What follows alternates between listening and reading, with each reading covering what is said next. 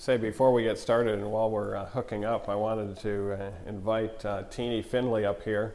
I know this is a place that was hard to get to. In fact, if I were trying to come to this seminar, I would have given up and gone to one of the 200 seminars because I circled all around and got lost. But there are some empty seats here, and one of the reasons why we're holding this seminar is what Teeny is going to tell us just right now. Why should someone come to a seminar like this, Teeny?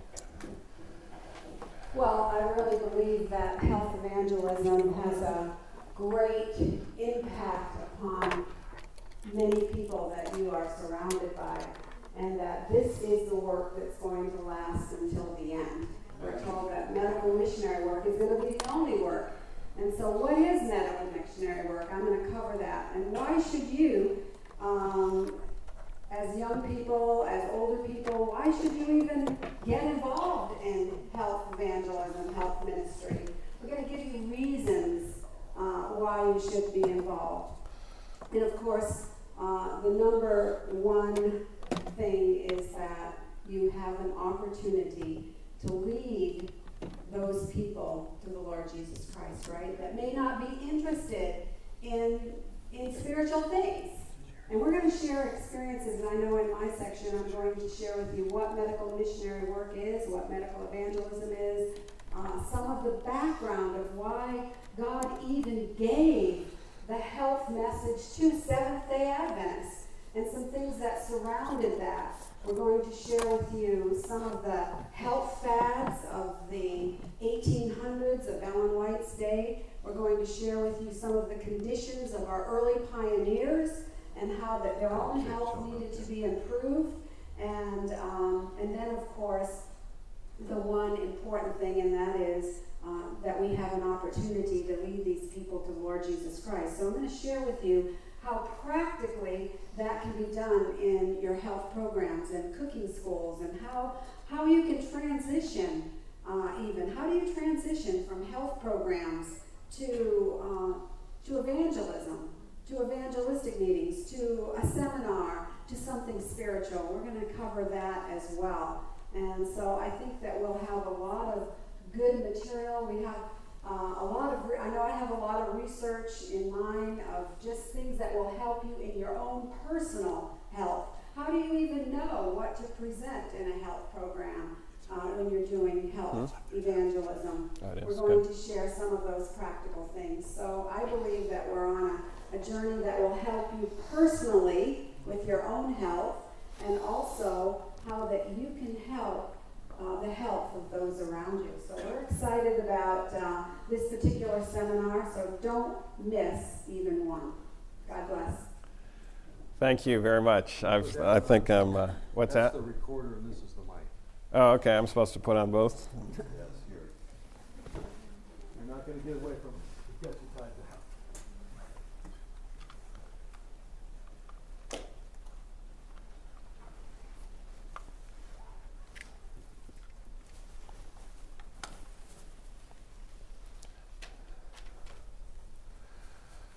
In order to be a health evangelist, we need to have a mind of such that is capable of helping others and drawing people in. And part of becoming a health evangelist is ourself becoming healthy.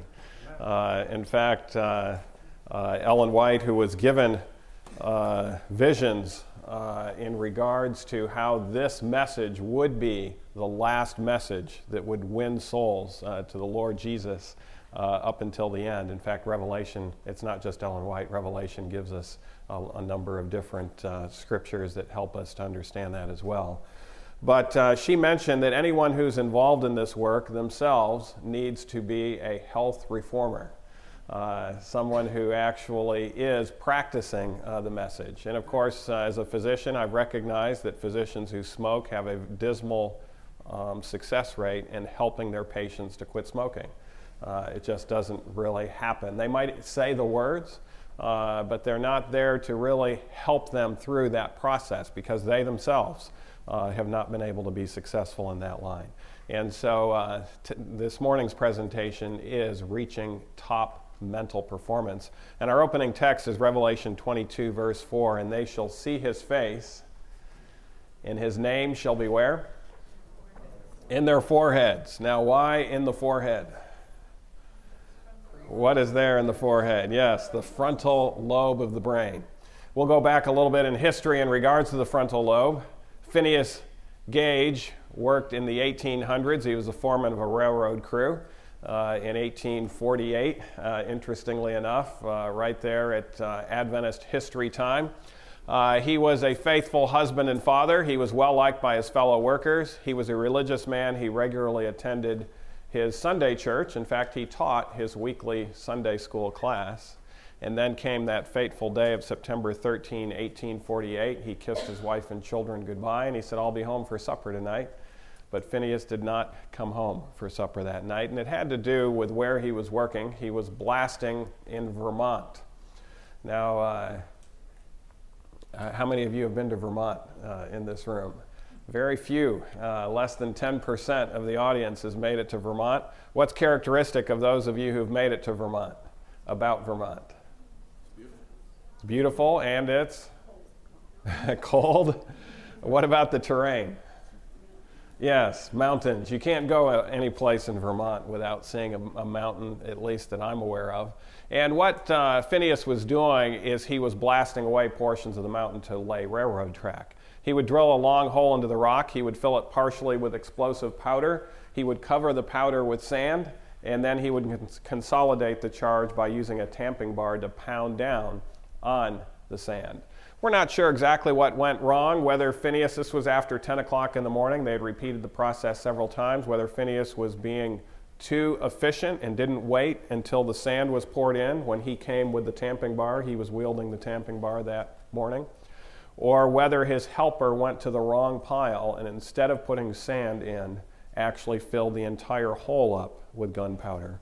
But one of those two things very likely occurred, because as Phineas used that tamping bar to come down very stiffly on that hole, an explosion occurred. And if it hadn't occurred, then of course he would have lit the fuse to detonate the explosion. But instead, the tamping bar became a missile that ended up going through the right eye of Phineas Gage, and actually the left eye of Phineas Gage, and out the top of his head, and landed some 20 feet away from the scene. Amazingly, Phineas survived that accident. Within minutes, he was walking around again. He did have to he did go to a medical facility where the bleeding was stopped, and he ended up at Harvard, actually. He did develop an infection, but through natural means, that infection was cured. There weren't antibiotics back in those days. It was actually a fungal infection that he ended up developing. But within a few weeks, Phineas Gage was back on the job again. The problem was Phineas Gage was no longer the former Phineas Gage. This was a man who had always been faithful to his wife and children. Now any woman that appeared desirable to him, he would attempt to go after. This was a man who had always had calmness, even when there was a stressful situation occurring. And now he would frequently lose his temper in an abrupt, short-lived manner. His neurologist described him as irreverent, irascible, irresponsible. He did not want to have anything to do with religious things anymore. In fact, he would ridicule those who went to church. And of course, he lost his job as foreman of the railroad crew. They offered him a lower job, but he was too proud to accept that lower job. And he ended up joining the circus that traveled around the world because he was a shock appearance act after this occurred. He actually would carry this tamping bar around with him as part of the circus act, and he ended up dying in Chile some 13 years later of unrelated causes. Harvard University requested that his body be exhumed when they found out about his death and brought back to the United States. And if you were to go to Boston today to the Warren Anatomical Museum, you would see the skull of Phineas Gage, you would see the tamping bar that was buried next to him, and you would see detailed personality inventories that took place before and after, so that you could more intimately be associated or understand what happens when people lose a significant part of the frontal lobe of their brain. Years later, interestingly enough, there was a neurologist, in fact many neurologists, who would actually remove the frontal lobe of the brain of individuals who were guilt-ridden because Scientific studies tell us the frontal lobe is the seat of spirituality, morality, and the will. When someone thought they had committed the unpardonable sin, the neurologist would remove the frontal lobe of the brain. And one woman who had this removed from her, was asked afterwards, "What about the Holy Spirit?" And she said, "The Holy Spirit? There is no Holy Spirit." Another woman who had her frontal lobe removed was asked beforehand, "What would you do if you borrowed a watch and you lost the watch?" And the woman said, "Well, I would have to pay for that watch or try to find an identical watch and buy it and give it back to the individual I had borrowed it from." After the surgery, when she was asked that question, what would happen if you borrowed a watch and then lost the watch, she just smiled really big and said, "I'd have to borrow another." Another interesting fact was one man who had his frontal lobe removed ended up murdering the surgeon who performed the procedure.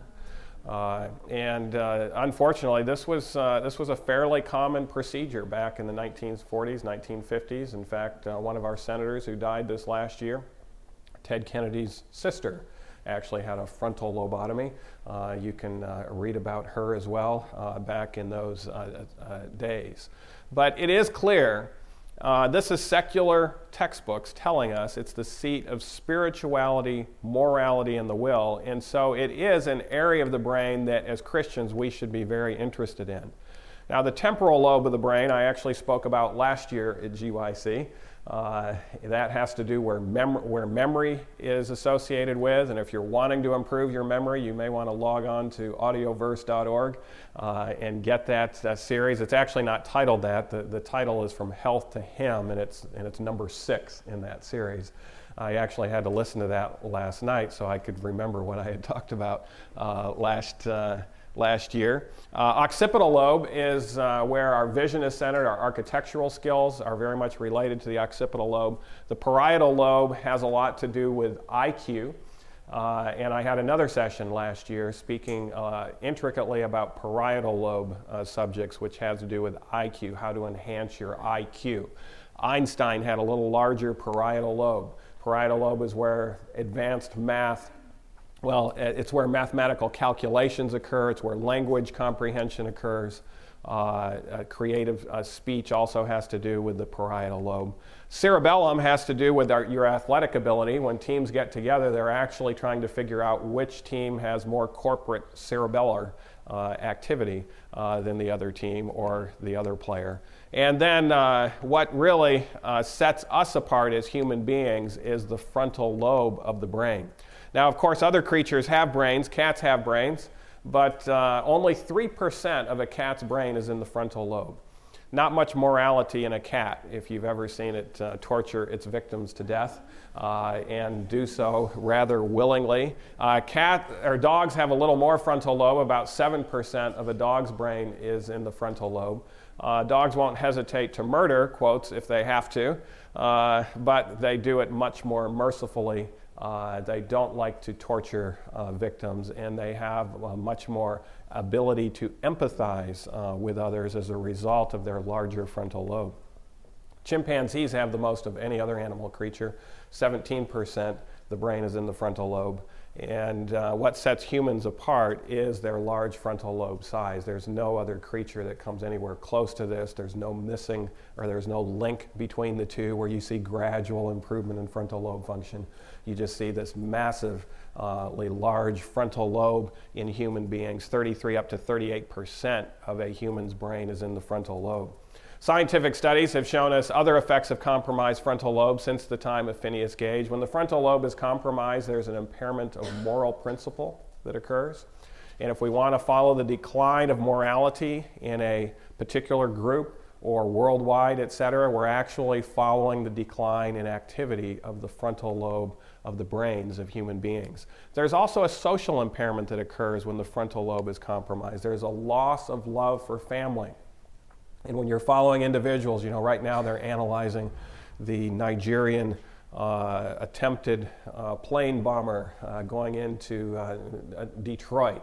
And they're finding out, of course, he had these characteristics: the impairment of moral principle, the loss of love for family. He had actually disconnected himself from family, and his father had even warned authorities about him.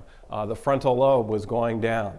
Lack of foresight occurs. And the ability to see into the future and to actually accurately predict the future is very much related to the frontal lobe. You can actually follow a child's frontal lobe development by how far they're looking ahead. Second grader might know next year they're going to be in the third grade, but they can't really look much beyond that. But hopefully they develop to the point where they're choosing wisely their career, their mate. Those type of things require a much more lengthy period of time to look ahead. Abstract reasoning is impaired. I was speaking to a large high school in Texas on career day, public high school. This is one of these high schools where they had to have security and police there for their assemblies because thousands of high school age kids were there. And I just asked them to interpret a proverb. People that live in glass houses shouldn't throw stones. What does that mean to you? And one boy in the front, they got to come up to the microphone, says, well, if you do that, you'll break your house.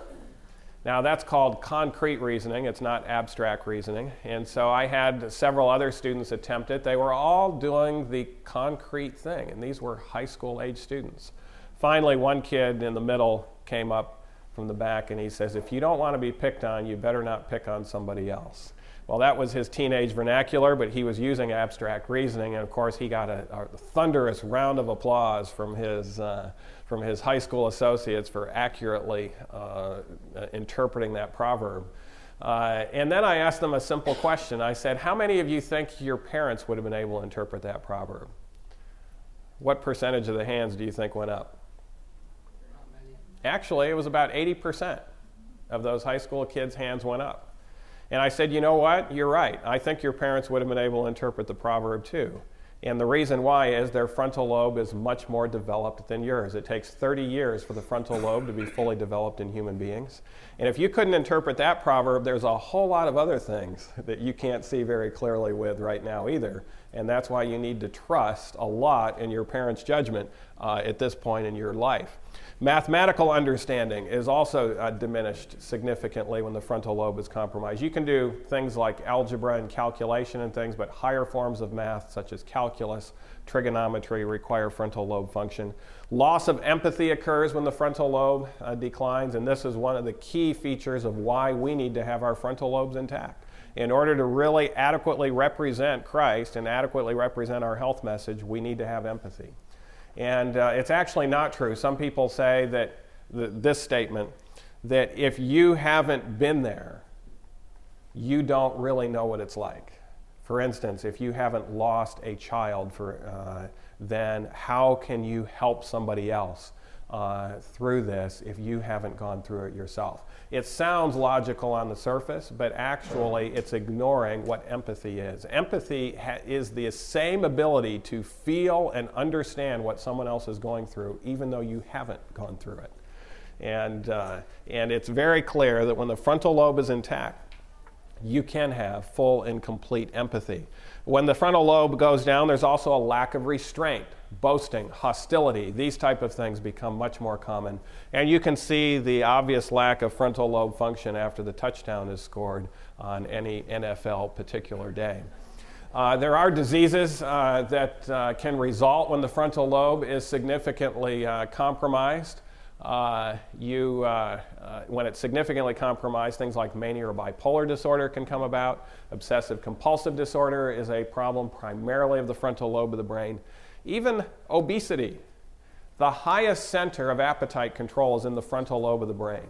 So no matter how much desire we have for a particular food or for an amount of food, which is a lower brain function, that desire, no matter how strong that desire is, if our frontal lobe is fully intact, we can actually say no to that desire and say it without this huge type of struggle.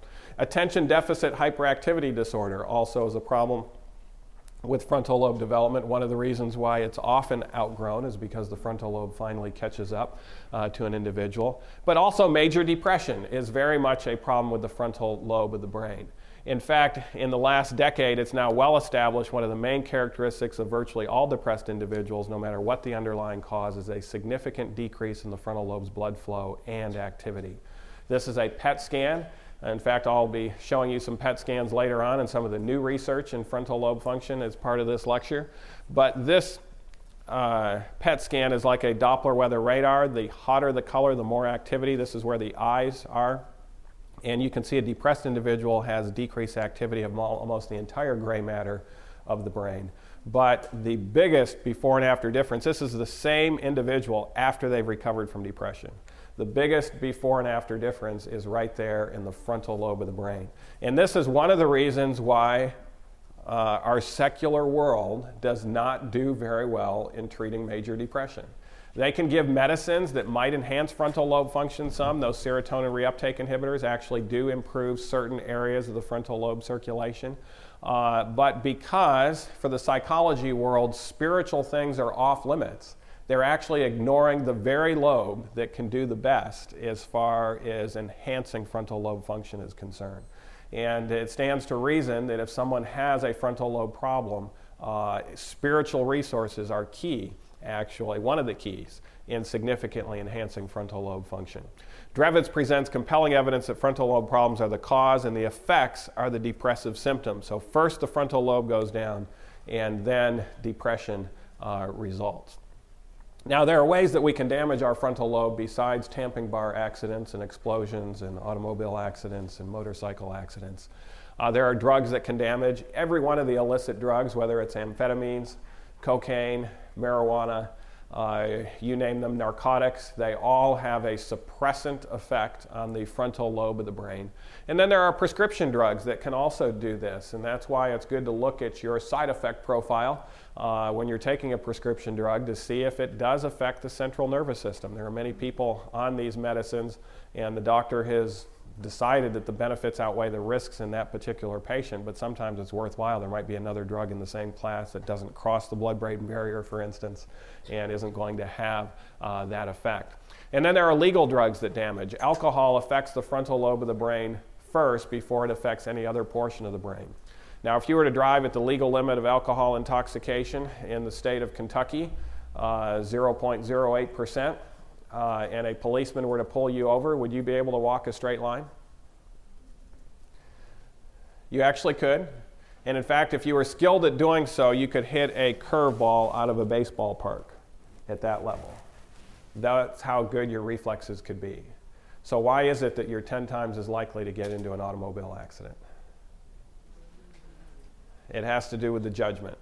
When your judgment goes down, the frontal lobe goes down, your judgment goes down, and you end up doing things with the automobile that you wouldn't have done otherwise. That's what happened to Princess Di's driver.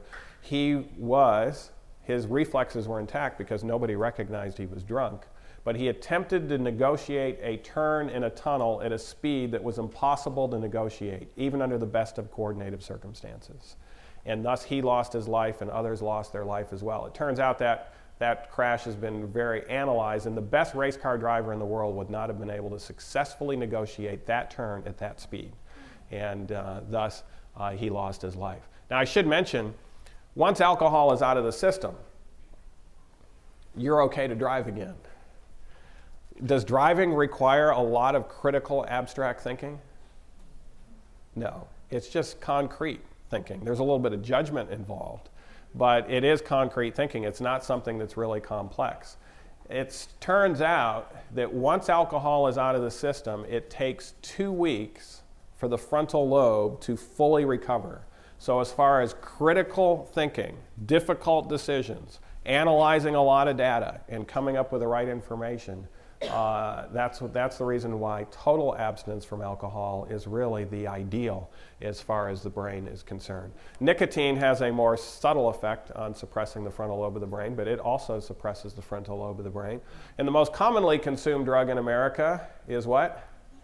Caffeine. Anyone want to guess what percent of Americans use it habitually? 80%. 80%. But that still means there's a good 20% of Americans that have chosen not to. And it turns out caffeine blocks the adenosine receptors in the frontal lobe of the brain. And Pavlov studied this. Typists can type a little bit faster under the influence of caffeine, but they make 10 times as many errors. There are now, in the NFL, there are quarterback coaches. Which player in the NFL do you think it's best for them to have an intact frontal lobe? That's right, it's the quarterback. And guess what the quarterback coaches are telling these NFL quarterbacks? No caffeine. Now, they won't tell the linemen that. And they won't tell the defensive people that. In fact, they're giving them, when they're on the sidelines, they're pumping them up with as much caffeine as they possibly can tolerate. But the quarterback, who needs to get away from those caffeine consumers, is told no caffeine. Now, why is that the case? Because they want that judgment of the quarterback to be fully intact. In fact, that also stands to reason why, why one of the quarterbacks is a real phenomenon, because he's lasted so long. Troy Aikman, I have a practice near Dallas, Texas, in Ardmore, Oklahoma, but Troy Aikman was the quarterback of the Cowboys for years, and at the early age in his 30s, he was laid off, and he tried to get hired by another team, and he went there at Cowboy Stadium. He had several coaches there, and he fired a bullet to 10 mannequins from the 0-yard line that he was in the end zone to the 50-yard line, and he hit every one of them in the numbers, 10 in a row. No team would hire him with that degree of pinpoint accuracy. Why wouldn't they? Because his judgment had gone down. He was making poor decisions. And why has judgment gone down? Too many concussions. Concussions, actually, but if you suffer 2 or more concussions, it can suppress the frontal lobe of the brain. Now, it's not like he's mentally retarded. He actually is a commentary for, he comments on games and is paid a lot of money to comment on it. But it requires him, time and thought and effort to be able to come back with the thought there, where before he could instantaneously be able to make that right decision. It even has an influence in regards to what? Gossip. Now, this is a study where they took a look at this definition of gossip. Gossip, according to this study, was sharing private information with someone who's not part of the problem or part of the solution to the problem. And it turns out, if you are under the influence of caffeine, you're much more likely to gossip than when you're not under the influence of caffeine. And interestingly enough, years ago, this was written about. When these tea and coffee users meet together for social entertainment, the effects of their pernicious habit are manifest. All partake freely of their favorite beverages, and as the stimulating influence is felt, their what? Tongues are loosened, and they begin the wicked work of talking against others. Their words are not few or well chosen. And so this underscores another important aspect of the frontal lobe of the brain. The frontal lobe is often an appropriate brake on human behavior. And when you get into an automobile, you want to make sure it has a good engine, but just as important is that it have good brakes. When the frontal lobe is compromised, the brakes very much are lost and the tongues are loosened. This also underscores what Peter said, wherefore gird up the loins of your mind. In other words, let's make our minds as sharp as they can be. Be what? Sober. Now that Greek word for being sober actually is broader than what is translated here in English. Do you know the actual word that would be best put in the English language? Be abstinent. So abstinent from anything that's going to adversely affect the frontal lobe of the brain, and hope to the end for the grace that is to be brought unto you at the revelation of Jesus Christ. So an abstinent lifestyle is actually a Christian lifestyle, and one that enhances frontal lobe function. Well, what does the frontal lobe desire for optimal function? Carbohydrates are used almost exclusively by the brain for optimal function. And what foods naturally have carbohydrates in them? That's right, fruits, grains, nuts, and vegetables. Meat is actually a carbohydrate deficient food. Protein and fat there, but virtually no carbohydrate. One of the reasons why meat does not come out on top. Ellen White actually quotes these 4 food groups that are also quoted in Genesis chapter 1 as the original diet for man. And she says they impart a strength, a power of endurance, and what else? A vigor of intellect that are not afforded by a more complex and stimulating diet. And so this diet actually is a diet that is good for the brain, and we could go into a lot of studies to support that, which we won't at this point in time. Now, if carbs are good for the brain, then sugar should be very good for the brain, right? Because sugar is a simple carbohydrate. Actually, when carbs were first discovered as being very good for the brain, I was handed a candy bar in the 3rd grade, and the person who handed it to me was an adult, and they said, "Here, have some brain food." And I said, "Really?" And they said, "Yeah, studies show carbs are great for the brain, and this has lots of it, and so this should be good for your brain." And I kind of wondered about that.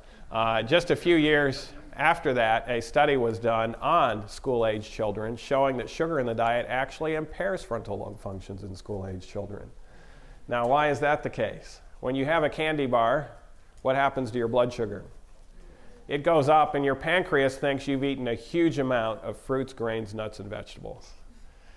But you haven't. You just had a candy bar. So what it does is it cranks out this huge amount of insulin, and within 20 minutes, your blood sugar is lower than it was before you ate the sugary substance. And it takes it actually 4 hours for the frontal lobe to recover from that, even once you snack and try to get it up. So subtle forms of hypoglycemia do affect the frontal lobe. It won't affect the memory that much. If you're just doing memory type of work, you can still get by with that. But if you're having to think, to come up with the answer, and to problem solve, it does have a significant adverse effect. Makes about a grade letter difference in most subjects. Arachidonic acid decreases the ability of the brain by decreasing the synthesis and storage of acetylcholine, an important neurotransmitter in the frontal lobe of the brain. And arachidonic acid is present primarily in flesh foods. Another reason why meat doesn't come out on top. Ellen White, speaking of meat, said eating much flesh will diminish intellectual activity. Students would accomplish much more in their studies if they what? Never tasted meat. Again, that abstinence part comes out. When the animal part of the human nature is strengthened by meat eating, the intellectual power diminishes proportionately.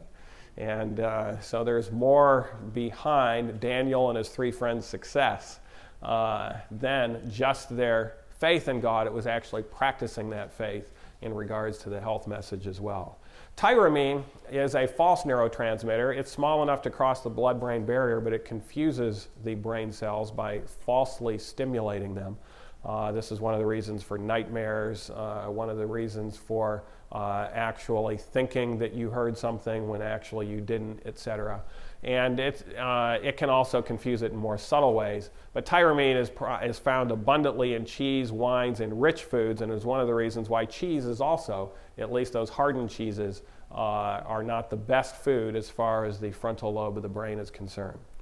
This was a very profound statement by Ellen White. She says, the sin of intemperate eating, eating too frequently, too much, and of rich unwholesome food, destroys the healthy action of the digestive organs, affects the brain, and perverts what? The judgment. So what is she talking about here? What part of the brain? The frontal lobe. And she says, preventing rational, calm, healthy thinking and acting. Now here's her next statement. And this is a fruitful source of what? Church trials. So the argument in the church board meeting may not be due to what you think it's due to. It may be due to what the people ate before they got to the board meeting. And no matter how much you explain the subject and you try to come to a level of principle, you're not going to have that unity there because the frontal lobes are not able to really grasp the subject at hand. In another place, she says it's actually the most frequent cause of church trials. Intemperance. And then this profound statement, few understand how much their habits of diet have to do with their health. And that's clear the evidence for that is abundant today. But yet, it's still largely an ignorant phenomena of most Americans that they don't recognize their health is actually dependent on what they put in their body. It's actually dependent just on 2 things, what they put in their body and what they do with their bodies. But yet there's still a lot of ignorance in regards to that. Few, even today, understand how much their habits of diet have to do with their health. Then few understand how much their habits of diet have to do with their what? Characters. Few understand how much their habits of diet have to do with their usefulness in this world. And then finally, this profound statement. Few understand how much their habits of diet have to do with their what? Eternal destiny. It's one of the reasons why the health message is intricately connected with matters of salvation. Well, then there's things that we don't ingest that can have an effect on the frontal lobe of the brain. Hypnosis is an area in some parts of medicine that is being promoted to help people overcome particular habits. I could go into studies on that. There is some evidence that it can help overcome some particular habits, but there's even stronger evidence that it actually will lead you to another bad habit, sometimes worse than the one that you've given up. And I think one of the reasons for it is the way hypnosis, or what it actually does. This comes from a hypnosis textbook that promotes it. Hypnosis attempts to cancel out what? Frontal lobe functions and bring people into a trance in which they are highly suggestible. So we want to suppress the frontal lobes, and then we want to put in suggestive material. And there's multiple ways you can try to hypnotize people. There are difficult ways. Some people can even try to hypnotize you by the way they speak. Magicians, for instance, are very good at trying to hypnotize you so that they can get by with stuff in regards to their magic shows, etc. But the easiest way, according to this textbook, is accomplished by training the eyes to focus in on one object, the best object being a little flickering light. Now, it's important that the light, the irregular flicker of it, be controlled by the hypnotist, not by the person being hypnotized. And it's also important that the individual focus their eyes on it. What will happen? The person will record information and duties without interpretation or without frontal lobe activity. Now, many people may not realize it, but they could have a hypnotic instrument in their own home. What trains the eyes to focus in on one object and flickers? Actually, it is entertainment television, and what produces that flicker is a characteristic of all entertainment television. Do you know what the characteristic is of entertainment television? Rapid scene of reference change. If you're watching educational TV, you don't see that rapid scene of reference change. In fact, C-SPAN, which is educational TV, you'll see one camera view for a whole hour. Now, it is unnatural for you to stare at a set when it's not flickering, when it's not having that rapid scene of reference change. I've seen people watch C-SPAN. I've watched it myself. You can't stare at the set for more than a few seconds. If someone has a chart up there, you're going to be looking at the data. But after that, your eyes are going to be diverting elsewhere. You might be taking notes. You might be doing something else. But your frontal lobe can still be fully engaged with that.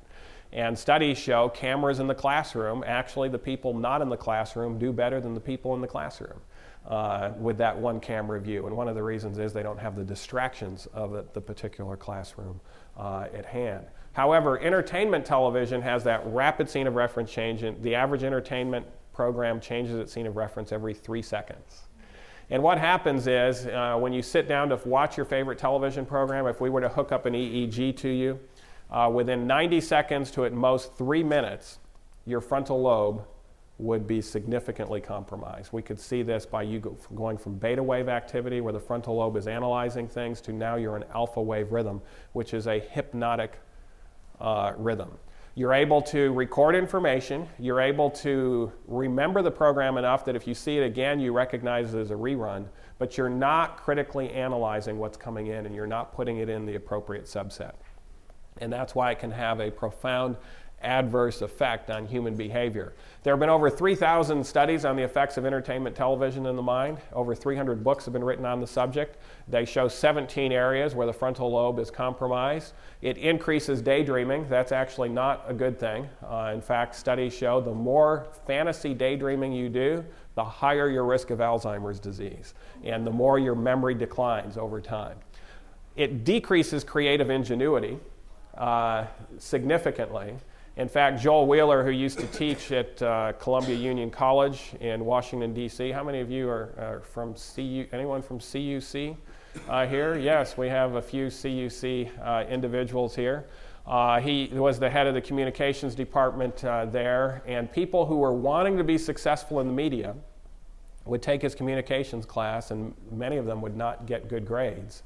And they would say, this is what I want to do for a career. I want to do media. And he would tell them, all of them, one simple thing to do. Go home and throw out your TV and don't watch any entertainment television, and do that for a whole year, and then come back and take my class. And when they came back, they would get A's. The ones who are most creative in utilizing the media themselves don't watch entertainment television. In fact, I saw one of the most successful film producers in America being interviewed the other day, and he mentions that he doesn't watch any other entertainment movies or anything.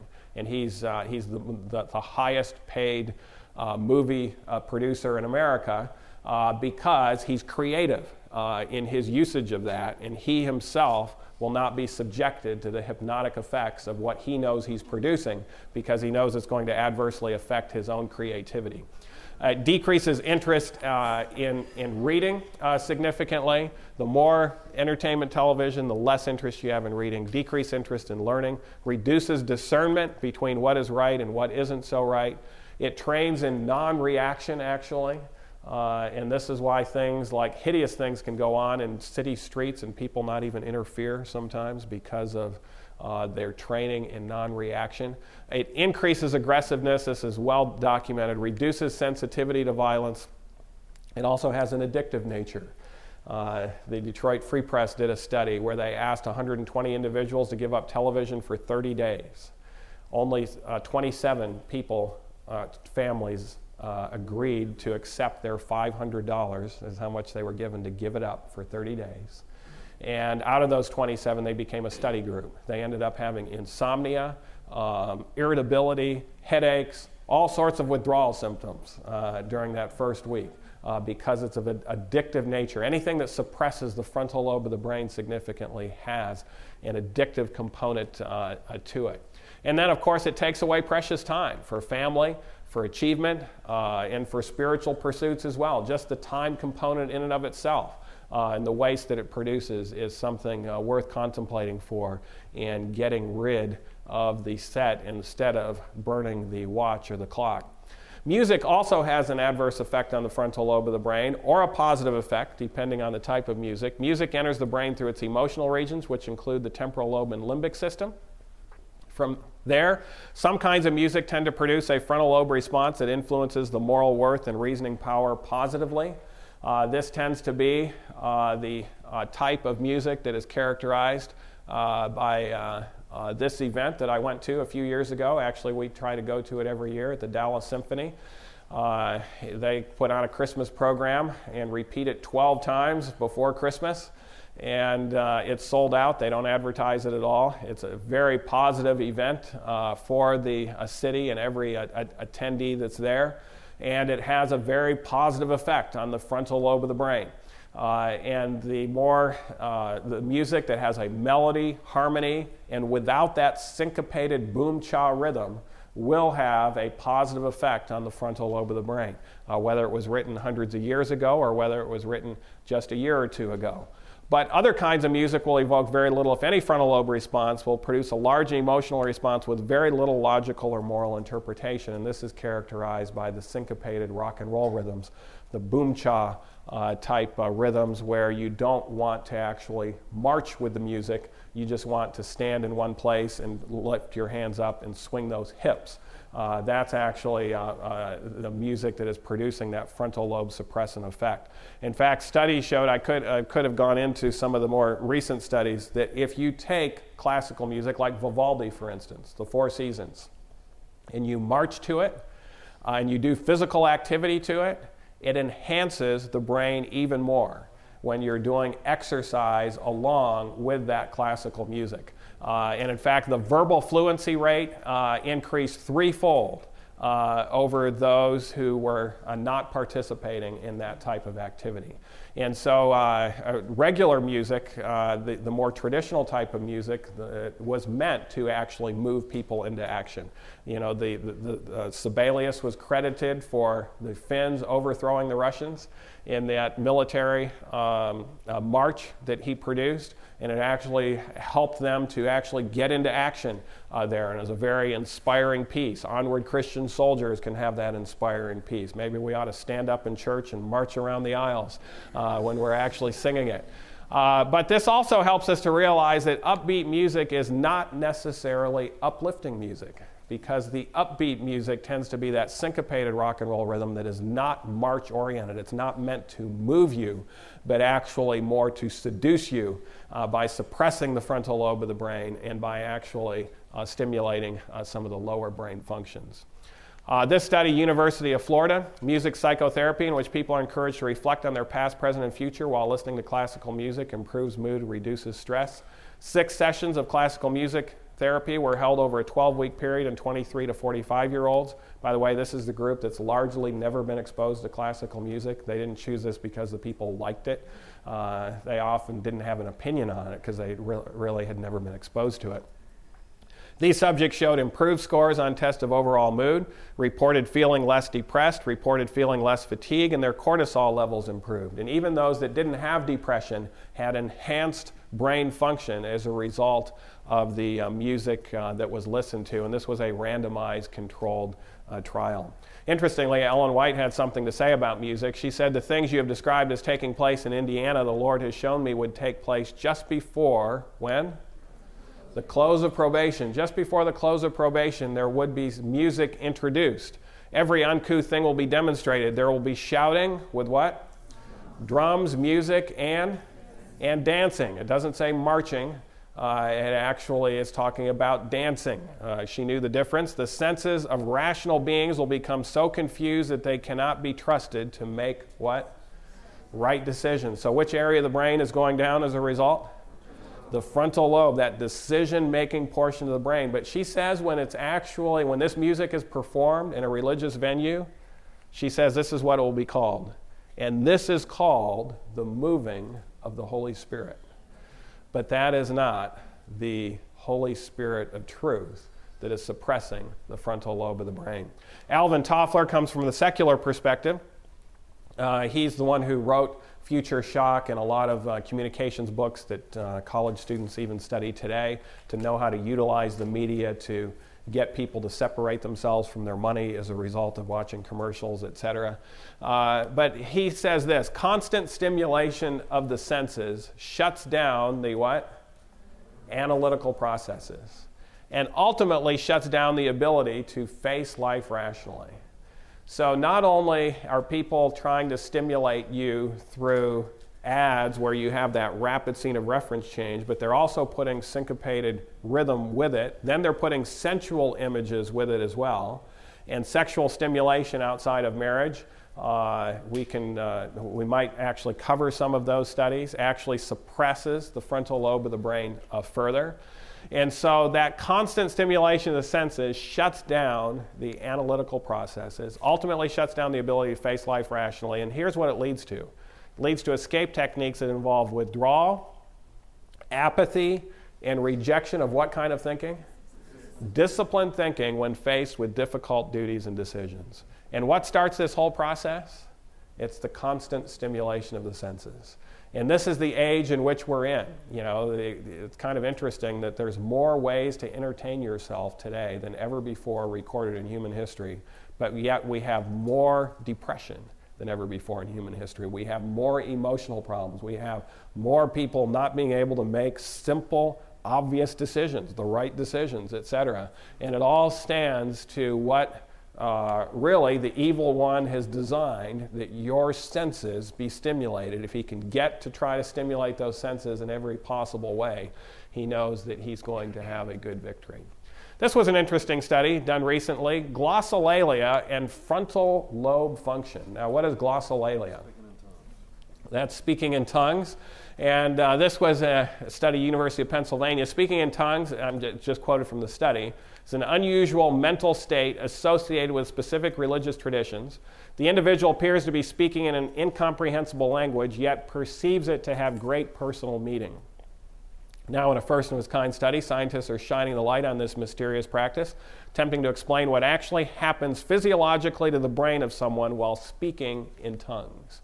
Radiology investigators observed increased or decreased brain activity by measuring regional cerebral blood flow with SPECT, single photon emission computed tomography. This is kind of like those PET scans that we talked about, while the subjects were speaking in tongues. They then compared the image to what happened to the brain while the subjects sang gospel music. And of course, even that gospel music in comparison, many of the gospel music is going to have that syncopated rhythm, so it's going to have somewhat of a suppressant effect as well. Researchers at the University of Pennsylvania School of Medicine discovered dramatically decreased activity in the what? In the frontal lobes, an area of the brain associated with the being in control of oneself. Our brain imaging research shows us that these subjects are not in control of the usual language centers during this activity, which is consistent with their description of a lack of intentional control while speaking in tongues. There were significant decreases in the prefrontal cortices, left caudate, left temporal lobe, while there were increases in the left superior parietal lobe and right amygdala. The amygdala is a very emotional portion of the limbic system there, the bottom portion of the limbic system. These findings could be interpreted, and of course the limbic system is that emotional part of the brain. These findings could be interpreted as the subject's sense of self being taken over by what? Something else. We scientifically assume it's being taken over by another part of the brain, but we couldn't see in this imaging study where this took place. And of course, the question is, if it's really the Lord influencing this, what should happen to the frontal lobe of the brain? It should actually be stimulated, and we should see a far greater activity. This is what Ellen White says. The brain nerves, which communicate with the entire system, are the only medium through which heaven can communicate to man and affect his inmost life. And of course, that the portion of the brain where she emphasizes this is the frontal lobe of the brain. Without that frontal lobe, as we talked about, we don't become a worshipful creature. Every individual with a frontal lobe worships. The question is, who are they worshiping? What are they worshiping? But there's a reason why cats and dogs don't come to church, and they don't have an interest in that. They don't have a frontal lobe to be able to be in that worshipful type of environment. And so when we're suppressing that area of the brain, we're not getting into communication with heaven. In fact, she says this: whatever disturbs the circulation of the electric currents in the nervous system lessens the strength of the vital powers, and the result is a deadening of the sensibilities of the mind. Counsels on Health, page 616. Is that why we have a Laodicean church? It has a lot to explain. I mean, there's a lot there to explain why we have that. When people feel that they're okay and that they're actually not, very much related to frontal lobe problems. Take care of your frontal lobe. How can we take care of it? We must protect it from mechanical injury. That means wearing our seat belts. That means not participating in things where there's a high likelihood of head injury. And I should mention this, there's even Time Magazine has grasped hold of what's happening in sports when there's a high likelihood of head injury. Major depression in NFL athletes is way up there, skyrocketing. Suicide rates are high, etc. And it all happens to do with that more than one concussion. When you get 2 concussions or more and it keeps piling up, it suppresses the frontal lobe of the brain. And there's a group of NFL players that are now giving their brains to science to try to get people to understand what's going on there. And they see the significant fibrous tissue, scarring, etc., that occurs in the frontal lobe of the brain. Not a sport that I would encourage at all. Boxing, of course, for the same reasons, would not be encouraged. We must supply it with good oxygen. How do we do that? Yes, exercise, deep breathing. That fresh air is important. We must give it good nutrition. We talked about that by getting those good foods and avoiding the foods that are going to suppress it. Get adequate sunshine. Sunlight turns out to be helpful in several ways in frontal lobe function, but one of the ways is it encourages the production of serotonin in the brain, which helps the brain to stay calm and to be able to make appropriate decisions even under adverse circumstances. We must exercise it. Just like a muscle, if we don't use it, we're going to what? We're going to lose it. And yesteryear there used to be games that people would play that stimulated the frontal lobe of the brain. Those games like Scrabble and other types of games are almost unheard of today. When people come together to play games that have to do with the mind, normally they're memory games like Trivial Pursuit, temporal lobe type games, but they're not frontal lobe type games. There are a number of those games that can be utilized. We can control the inputs over what we're seeing and hearing, not participating in forms of entertainment. They're going to suppress the frontal lobe of the brain and prevent or control disease that affects it, such as high blood pressure that suppresses the frontal lobe of the brain. Acts chapter 17 gives us another clue on how we can help it out. These were more noble than those in Thessalonica, in that they received the word with all what? Readiness of mind, and searched the scriptures weekly. Would that our people would do it weekly. But this says they searched the scriptures how? Daily, whether those things were so. So what were they utilizing when they searched the scriptures? The frontal lobe of the brain. They were not just a mere reading of it, but an analyzing of it, comparing scripture with scripture, a wonderful frontal lobe activity. Ellen White says the Bible, just as it reads, is to be our guide. Nothing is so calculated to enlarge the mind and strengthen the intellect as the study of the Bible. No other study will so elevate the soul and give vigor to the faculties as the study of the living oracles. She says, as the mind is brought to the study of God's word, the understanding will enlarge, the higher power will develop for the comprehension of high and ennobling truth. In that book, Education, that the Secretary of Education in California a number of years ago said is far ahead of its time, and if our school systems would implement that book nationwide, we'd be far ahead of the rest of the world in education. Page 124, she says, as a means of intellectual training, the Bible is more effective than any other book or all other books combined. The greatness of its themes, the dignified simplicity of its utterances, the beauty of its imagery, quicken and uplift the thoughts as nothing else can. No other study can impart such mental power as does the effort to grasp the stupendous truths of revelation. The mind, thus brought in contact with the thoughts of the infinite, cannot but expand and strengthen. And so I ask you here this morning, do you want to be more intelligent? Do you want to be more analytical? Do you want to make better decisions? Do you want to have a greater capacity to empathize with others? Do you want to have better discernment or a greater ability to see into the future? Do you want to have a greater ability to overcome an addiction? That also requires the frontal lobe. Do you want to have a greater power to follow your conscience? And finally, do you want to be more open to understanding and doing the will of God?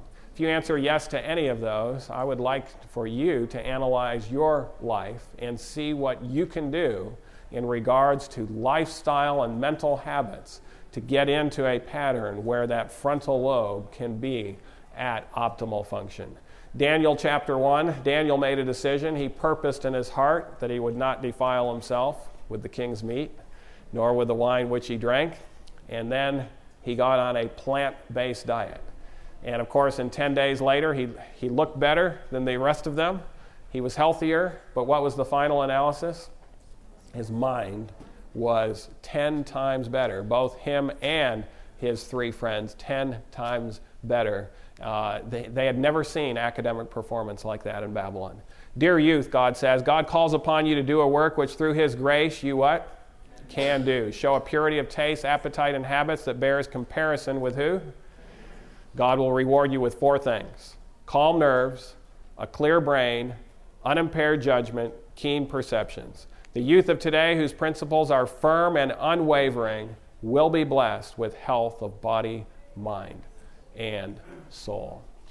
Why will people be deceived in the end? The Bible tells us, Babylon, when it falls, the light of the candle shall shine no more at all in thee. The voice of the bridegroom and of the bride shall be heard no more at all in thee. For thy merchants were the great men of the earth, for by thy sorceries were all nations deceived. Anyone want to guess what that word sorceries is in Greek? Pharmakia. That's where we get our word pharmacy from. Drugging. It's the drugging down of the brain that leads to the great deception. And of course, the drugging down means, like drugs, as I told you, every illicit drug suppresses the frontal lobe of the brain. But there's a lot of other things besides drugs that can have that same pharmakia effect in suppressing the frontal lobe of the brain. And that's the answer given in Revelation. Why the whole world ends up being deceived is because of the suppression of the frontal lobe. My final text is this from the book of Romans. He beseeches the brethren by the mercies of God that you present your bodies a what? Living sacrifice, wholly acceptable unto God. Some people will call this extremism. What does Paul call it? Your reasonable service. It's not extremism. Be not conformed to this world, but be ye transformed by the renewing of your mind, that ye may prove what is that good and acceptable and perfect will of God. We can have our minds renewed, and we can. The Lord has given us tools for optimal frontal lobe function. Let's bow our heads.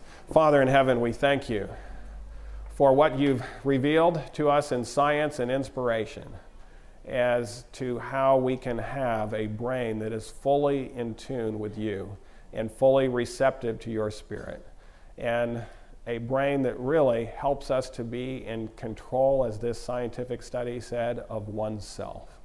Lord, we know that you are not into others controlling us, or particularly the evil one, but you want every one of your created creatures, every one of your human beings to be in control of themselves and to be receptive to your Spirit of truth and love. We pray now that each one of us in this room will make the commitment necessary to fully align our lives with your will. In Jesus' name, amen. This media was produced by Audioverse for GYC, Generation of Youth for Christ. If you would like to learn more about GYC, please visit www.gycweb.org. Or if you would like to listen to more free online sermons, please visit www.audioverse.org.